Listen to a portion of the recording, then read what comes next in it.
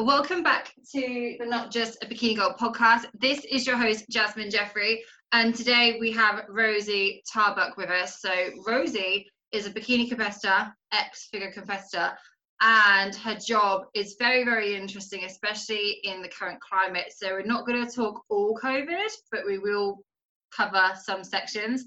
Just because I actually don't know anyone, I was thinking about this, I don't know anyone apart from yourself and Steph and Hannah Butler that work in the NHS. Like literally you're the only exposure I've personally had. So we're going to talk a little bit about her competing history, obviously COVID, what's going on there. We're going to talk dogs, we're going to probably talk about other stuff as well. So welcome babe to the podcast. Firstly, how are you? And are you starting work later on today? Or is it day off today? Yeah. So hello everyone. I'm Rosie. I am a doctor working in Glasgow and I'm also a bikini girl. I am working today. I'm working 2 till 10 today. So I've had a nice chilled morning, been a big run in, within my hour limit of outdoor activity.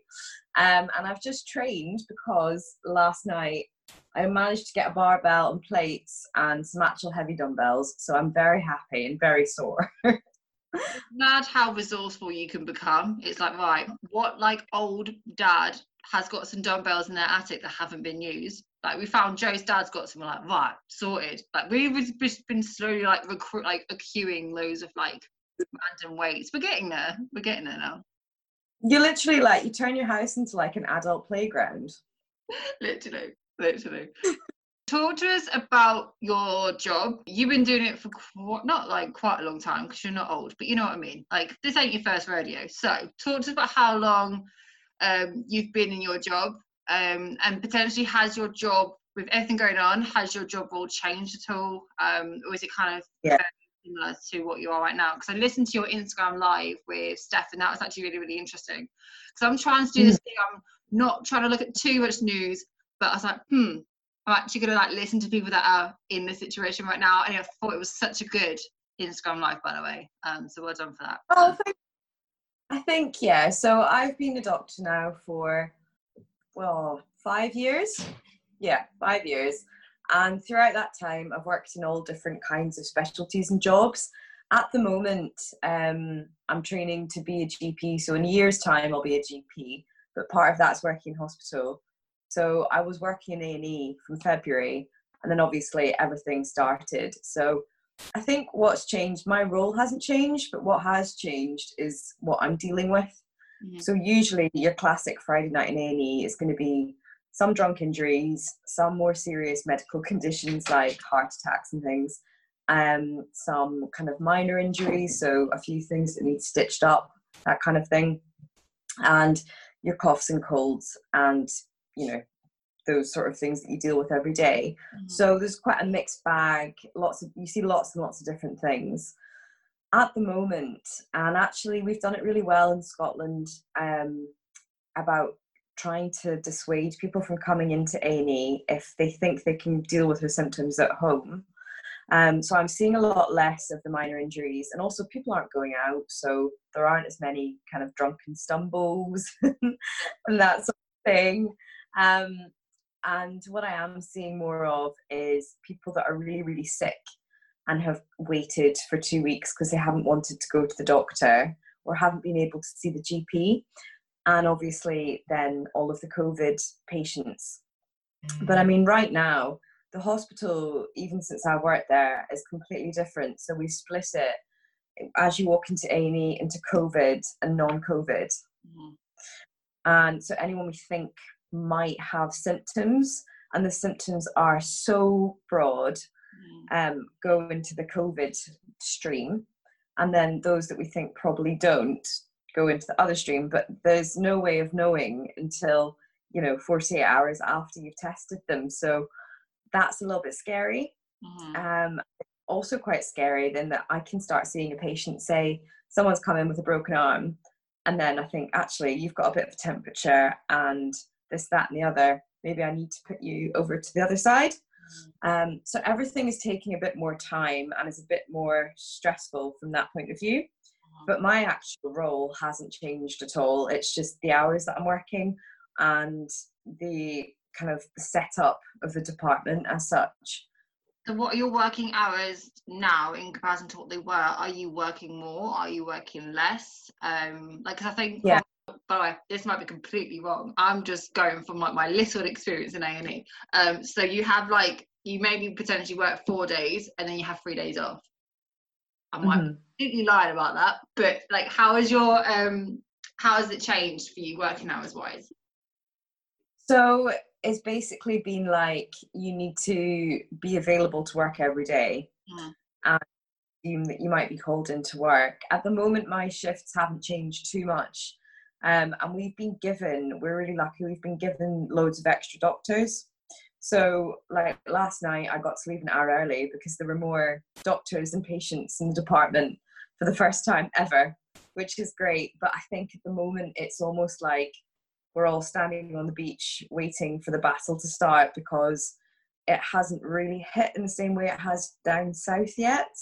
So although we've had some really unwell patients and some really sick patients, they've all gone to ITU, or they've gone home, or they've passed away. So from a front door point of view, we're not getting the crowds and crowds of people that we're ready for. So it feels quite stressful in a different way. It's quite tense.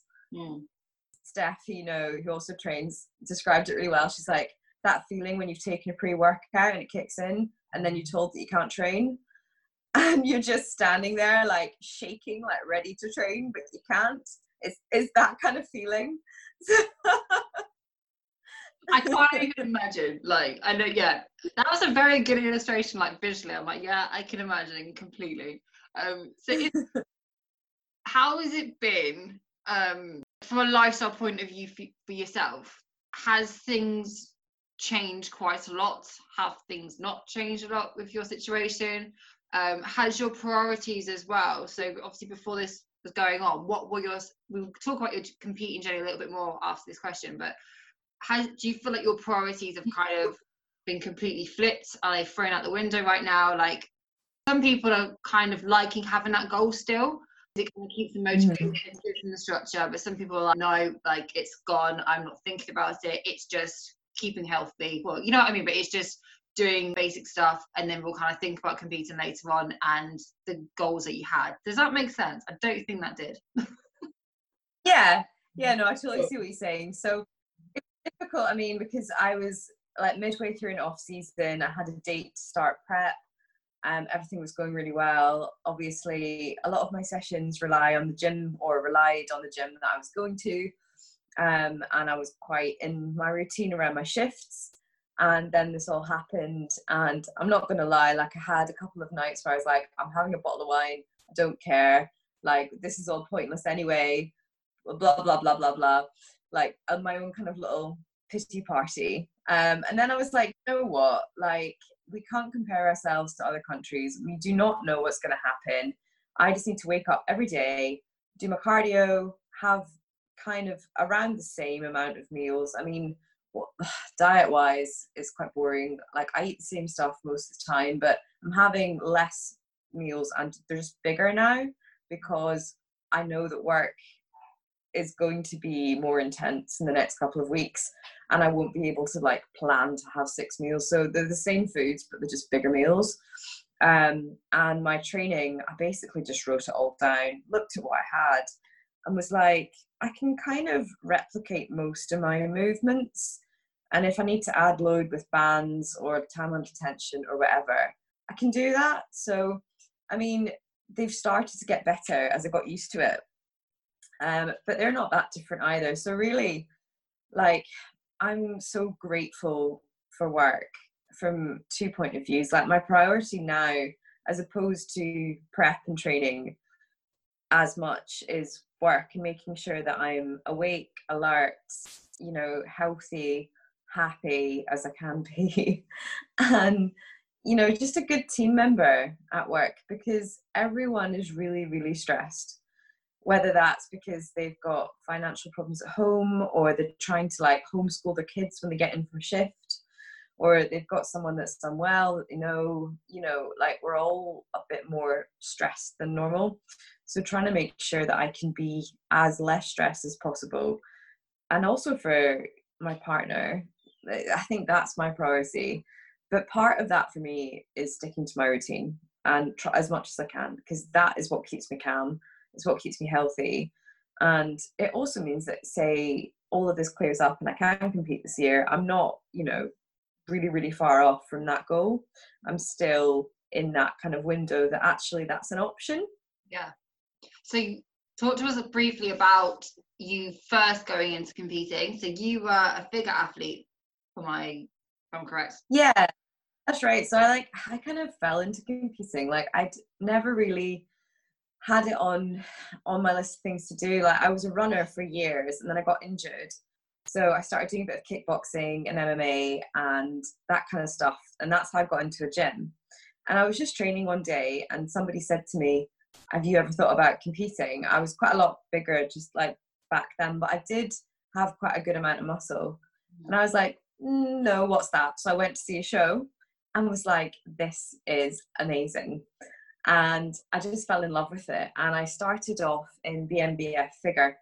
And I did that for a few years. I went to 3 different British championships. And I loved the routine aspect and I loved the way the girls looked. But for me to progress, I was going to have to get a lot bigger. And I'm tiny. So I'm just 5 foot. And literally, like, I could probably wear size like age 14 clothes. Like, I'm tiny. And I thought, for me to actually get to that size, then I would have to, look a lot like a cube in my off season because I'm so short and I'm not really up for that. So I went and looked up all the different kind of categories and requirements for bikini and started changing my training with my coach and my nutrition a bit. And obviously, like, Mags, so Margarita Norval, helped so much with my posing and all of that kind of stuff because I was so set in my figure ways. Like, anytime I tried to do bikini posing, automatically it turned into a figure pose, and I was like, oh, I can't do it. Oh, that's my dog. Oh yeah, sorry. I'm surprised my dog's actually like quiet right now. I'll jinx that and it will start going off on one foot. You want to say hello? Oh, I just wants to say hello. You gonna come say hello? Come on. Oh, I'm all about the dog. Come say hi. Hello. Fun listening, but we're having a great time. I'll edit this bit out, but look. Say hello. You say hello. Hello. Is it mine? I know. I was so confused. Back to it. So I transitioned into bikini. And last year was my first year with PCA, so I did train bikini and I just loved it and I don't think I'll ever go back. So that was my plan for this year, was to compete later in the year, which you never know, it might still happen. I'm hopeful. I think you've got to stay hopeful in this situation because what's the other option you've got, to be honest? That's what I think about it. I'm like, well, for me there's 2 routes. I can either try and stay positive or I can just stay negative. Like, do you know what I mean? That's the way I'm currently seeing it at the moment. So yeah, I'm hopeful. Fingers crossed. That the shows do like keep going forward. I've seen some people that are kind of sticking to maintenance or like still doing a prep, but not being as, I guess, they're being a bit more not like relaxed, but you know what I mean. That they're not doing as harsh as like a or anything like that right now. So for you, I know what you mean about figure to bikini and not wanting to go as big, because I think that sometimes people think you've naturally just got to keep wanting to go up and up and up, and actually it's not a bad thing if you want to go the other way, because at the end of the day you've got to be happy and content with how you look all the time, and there might come a point at you never know, that you might stop competing, and then once you stop competing, like, how do you want to look after that as well? I think that's really important. Because I've been told that for myself, like, oh, you should go into figure. But I personally, as much as I love figure, like Ria, Erin, like, shout out to you girls, you look insane. That's personally not, like, I don't see myself as a figure person. And even after this, like, I have a very clear idea of how I want to look as well.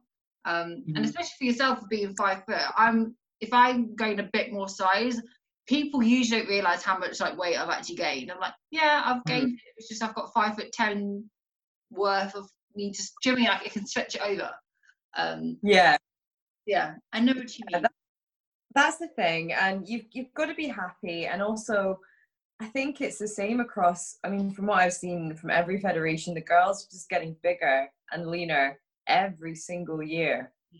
And even in the natural federations, and that's kind of part of the reason that I went across to PCA as well, because there is more of a range of different categories.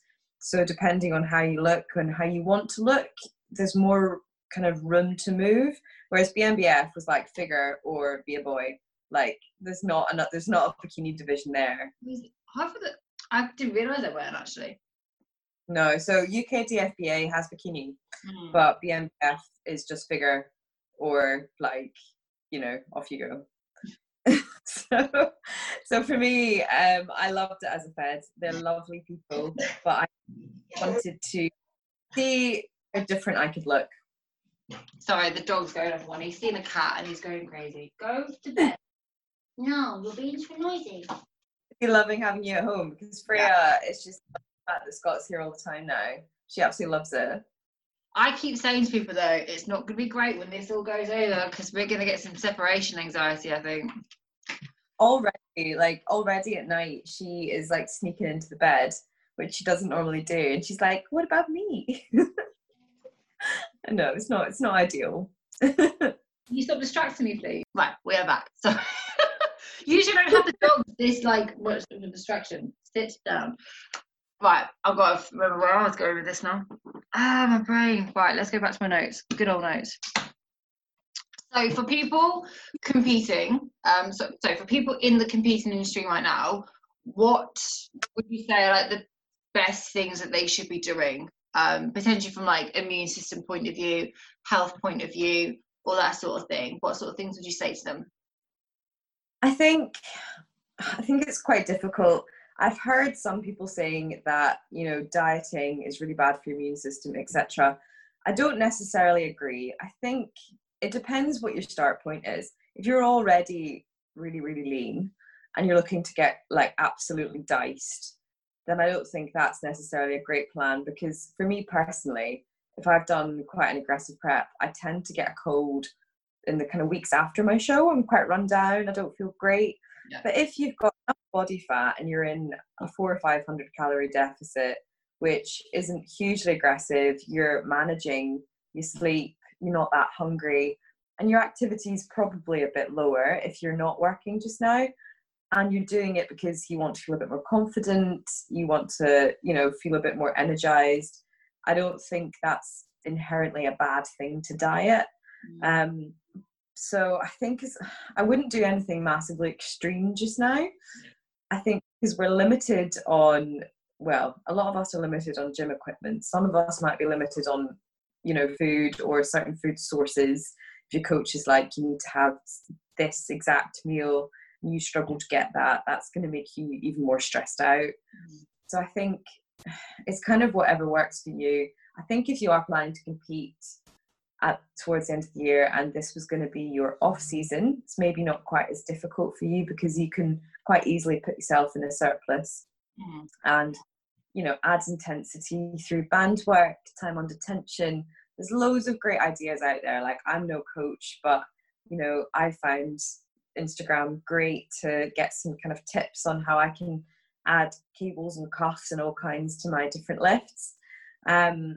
I think if you're wanting to diet, I don't see a problem with that if you're realistic about your expectations. So, I mean, if you're not sticking to exactly the same food sources, your weight's going to fluctuate a bit more, isn't it? Your training won't be as intense and you might see results a bit more slowly. And I don't think there's a problem with either of them. And if you want to stay in that maintenance phase and you're happy with how you are, that's also fine. And I think we're lucky in the UK. Like, I don't know how you found it, but when I've gone to get, you know, groceries and things, there's most stuff that I need there. I can get my basics. And if I need to get something on Amazon, maybe it's a couple of days late, but it's, you know, we can get most things that we need. We can still get outside. It's not like we're in complete lockdown like in Spain. So I think from that point of view, being really stressed about dieting and the immune system isn't going to be helpful. I think one thing that I've definitely done though is tried to make sure I'm getting enough micronutrients in. So taking my vitamins, getting enough colour in my meals, making sure I've got enough fat in my diet, and eating a bit less meat, mainly so that there's more left in the supermarket. And I don't need a huge amount of protein, like I'm pretty small, so I can get that from other sources. So I think just being sensible and understanding that there's no such thing as like a perfect quarantine, just like there's no such thing as a perfect prep. Yeah, definitely. I find it funny though with in the past, if you didn't follow your meal plan like 100%, if you macroed it, some coaches out there would really give like their clients like a slap in the wrist and all that sort of thing. I'm like, you people that are so stick to your meal plan, people have got to kind of relax a little bit more. And I think that might be a good thing for the industry to kind of, life happens sometimes. In the world, if you switch something out at this point, like I've been quite lucky. I'm not going Tesco because I kid you not, that was more stressful than reading the news, right? The security guard right in my face because he was deaf as a bird, and I was like, please step away from me, you are giving me heart palpitations. And then we went in and I just thought, I can't do this. But Aldi, fine, all the stuff that you need, they've got a good system. Sainsbury's, fine. Security guard was lovely, everything was fine. I'm just like, nah, Tesco's out. That caused me more stress. I totally agree. A security guard can make or break it, because I've got like a favourite one at Morrison's because I go in the NHS hour. This is so sad. But yeah, there's like an hour, I think 3 times a week, that it's just NHS staff. So I go after my shift and it's great. And he gave me a bunch of flowers, and it was after a night shift, and I just burst into tears and like tried to hug it. He was just like, go home. But but here's some but yeah, like I'm lucky as well. I mean, my coach is really realistic, and he knows what work can be like for me. He knows that I can't have this meal at this time every single day, and he's taught me enough that I know how to swap out foods. And I qualified with Mac Nutrition, was it last year or the year before, and that was so worthwhile because it puts your mind at ease to kind of understand which food you can swap out and the importance of staying healthy and just being a bit more realistic about, your body's not going to suddenly set on fire because you haven't had 100 grams of chicken. Like, you're going to be okay. Sorry, I'm to be like, you're not going to set on fire. It's absolutely fine. Oh, so you Morrison's is your go-to at the moment? You're not going anywhere else shopping food wise? Morrison's or Asda. I like both of them, and they're both quite handy. But Morrison's, I find, see for like fresh fish and stuff like that, and your fruit and veg, they're really, really good. I'm so middle-aged, like literally. But I do love them. Or Lidl. I quite like Lidl sometimes. I like a Lidl. I'm starting to realise, like, the 85% dark chocolate at Aldi doesn't taste as good as the 85% dark chocolate at Lidl. I'm just going to put it out there. That's what I've figured out in this quarantine so far. But what lessons do you think? Obviously, I can imagine the job that you're in anyway, it gives you a lot of perspective. I can imagine in some respects it keeps you quite grounded. Has there been anything during this phase that's kind of maybe you already knew, like values wise or lessons wise, but is there anything that's kind of stuck out to you during these times? Yeah, I think one thing which is really hard, and I still struggle with every shift, is that at the moment, any patient that comes into hospital has to come alone. We can't have any visitors. Right. Because of infection risk. And I had a couple of patients that were about the age of my parents come in, and I mean, they passed away quite sadly, and they never got to see their partner. And it just really hit home that actually, I think a lot of us live quite selfish lives, and we often don't take the time to phone a family member, pop in and see how someone's doing, and not just text them, like actually go and see them or phone them and make that contact and you don't know when actually it's going to be the last time you get to do that. And I think that for me was really quite hard, because there's only so much comfort that a doctor who doesn't know you can offer you, or a nurse, you know, and it's like they want to be with the person that they love or their family members, and that's rubbish. Like, that's been really hard, because there's nothing that I can do to make that better. And, you know, we go to medical school and we train to get people better, and at the moment we can't get people better when they get really unwell. And we have to make decisions about, you know, who gets more active treatment and who doesn't get that treatment, based on very limited knowledge, and mainly just their age and how active they are and things like that. And that's, again, that's just rubbish. Like, that's what's stressful. So I just took the tone down. We went from nice conversation about little, like, I think it makes you realise how precious and short life is. And often a lot of the things that we think matter just don't matter. Even it's interesting when you look, I don't know about you, when you're looking at like your finances. I've had to do that quite a lot with my current situation, and I'm quite lucky, I guess, in that I don't spend too much.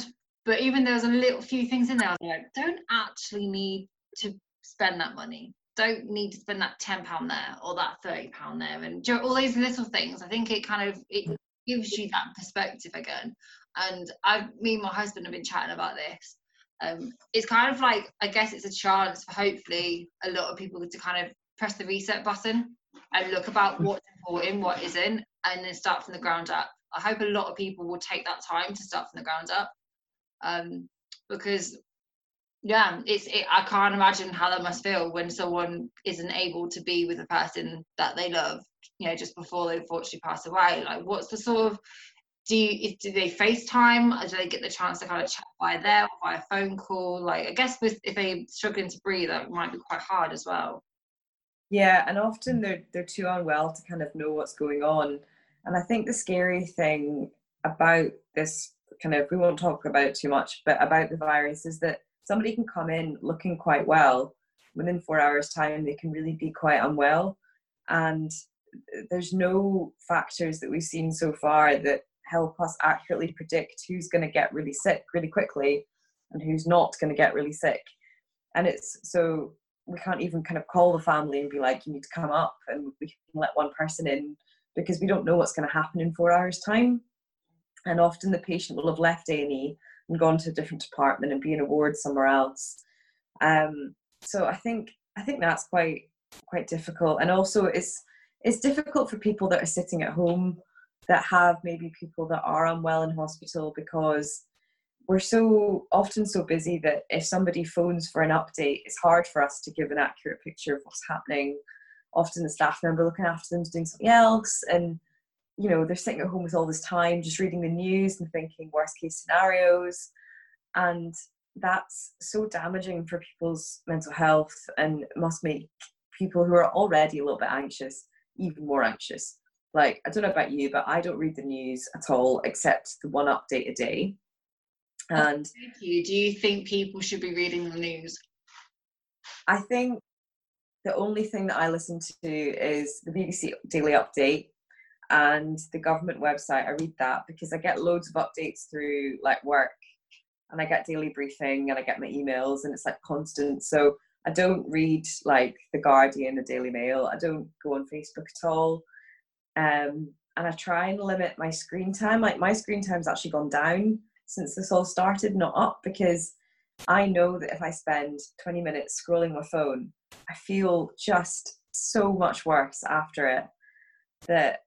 And it's difficult for me because I'm seeing it in person, what's actually happening, what people are like looking like when they're really unwell, and then I'm seeing what people are saying about it. And so much of the time I want to be like, that's wrong, that's not really what's happening, and I don't want to be the person that's doing that. So for me, it's important that I take time to separate myself from that. So I just try and get a bit of distance, and like, me and Scott go on walks with the dog, and I've been reading a lot more, and just kind of watching like silly series and stuff like that, just to try and take my mind off it. But I actually think it would be harder for me to be stuck at home.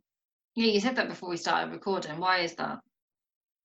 I think there's a couple of reasons. Firstly, because obviously I'm trained to help. And if I was at home, it would be because either me or Scott was sick, and I'd want to just be in work helping. And also at the moment, because work isn't as busy as we expected it to be, we're expecting it to get worse all the time. Yeah. So whenever I'm off, I'm thinking like, when I go in, it's going to be chaos. You know, when I go in, it's going to be worse, and all of these thoughts. And then when I'm actually in work, I can be like, you know what? I got through that shift. It wasn't that bad. I can do this. And I feel much more empowered, and I'm part of a team. And I'm seeing the reality of it. Whereas if I was in the house, I think it's really difficult not to want updates and not to want to keep checking the news. And the thing is, like, there's not that much to be updated on. You know, there's sick people. There's a few more sick people every day, and we don't know how long it's going to last. Yeah. And you know, if you do all the isolation measures, then you're doing the best thing. And that's kind of all you need to know. But people are constantly kind of being like, you know, what's the update and what's going to happen? And the best guess is all we've got. And so you can sit and write theories about it all day, every day. But is that helpful? It sounds bad. It's very true when you think about it that way. Like, even when I think about it, every time I go for an update, it is the same thing. It's increasing, and we don't know when it is going to end. I have heard some things that the curve is working to some degree, but we've still got to see. If you think about it, if you're getting that same update every single day, is it worth looking at it the next day and the next day? Like, it sounds bad. I wouldn't be surprised potentially if I stopped looking for the next 2 days and I look at the news 3 days later. It's probably going to be very, very similar. But I might save myself a bit of anxiety, potentially. Yeah, and also, like, you would save yourself some time, and you could look back in those 2 days and think, right, regardless of the news, this is what I've achieved. This is what, like, me and my husband have done. This is what I've done for work. This is how I'm feeling. And all of those things are ultimately more important to you just now than looking for updates, aren't they? Because you're going to look back in 3 months and think, oh, we did some pretty cool stuff when, you know, we weren't at work, and you know, we actually learned this and we did this, and everyone got through it okay, instead of like, God, I wasted like 4 hours a day just like sitting on my phone getting depressed. Yeah, that's very true. Know? It's very true. So what is someone? Sorry, my dog's like, is it my dog? Is it my husband this time? I don't even know. Sorry, what was you gonna say, babe? I actually can't remember. It was probably nonsense. Has there been have you been really, I guess, I was going to ask a question for. I've seen some people donate things to the NHS, which has been really, really nice. Has there been like real acts of kindness in your department? Like, what have you seen like on the ground? There's been some amazing stuff. So Grenade, who make all the protein bars, sent us like cases and cases of shakes and protein bars and like the little cookies. That's amazing. So if you tried them, they're amazing. Like, they're so good. And we've had like a local fish and chip shop yesterday sent in like 40 fish suppers, which was great. Domino's sent loads of pizza, if you like Domino's. And also, like, local people have been really kind. So I've got a friend who dropped off loads of toiletries yesterday for the nurses, because I mean, it's okay for me. Like, I've got, you know, I don't have kids and things, but some of the girls are single mums and they're trying to work, especially the nurses are working a lot more hours and then having to homeschool the kids, try and get to the shops. And it's like basics that if you go that kind of to your big supermarkets are run out, like deodorant and shower gel and stuff that you just need. And if you don't have it, it's just like super annoying. So that was absolutely lovely. And yeah, there's a big sense of community.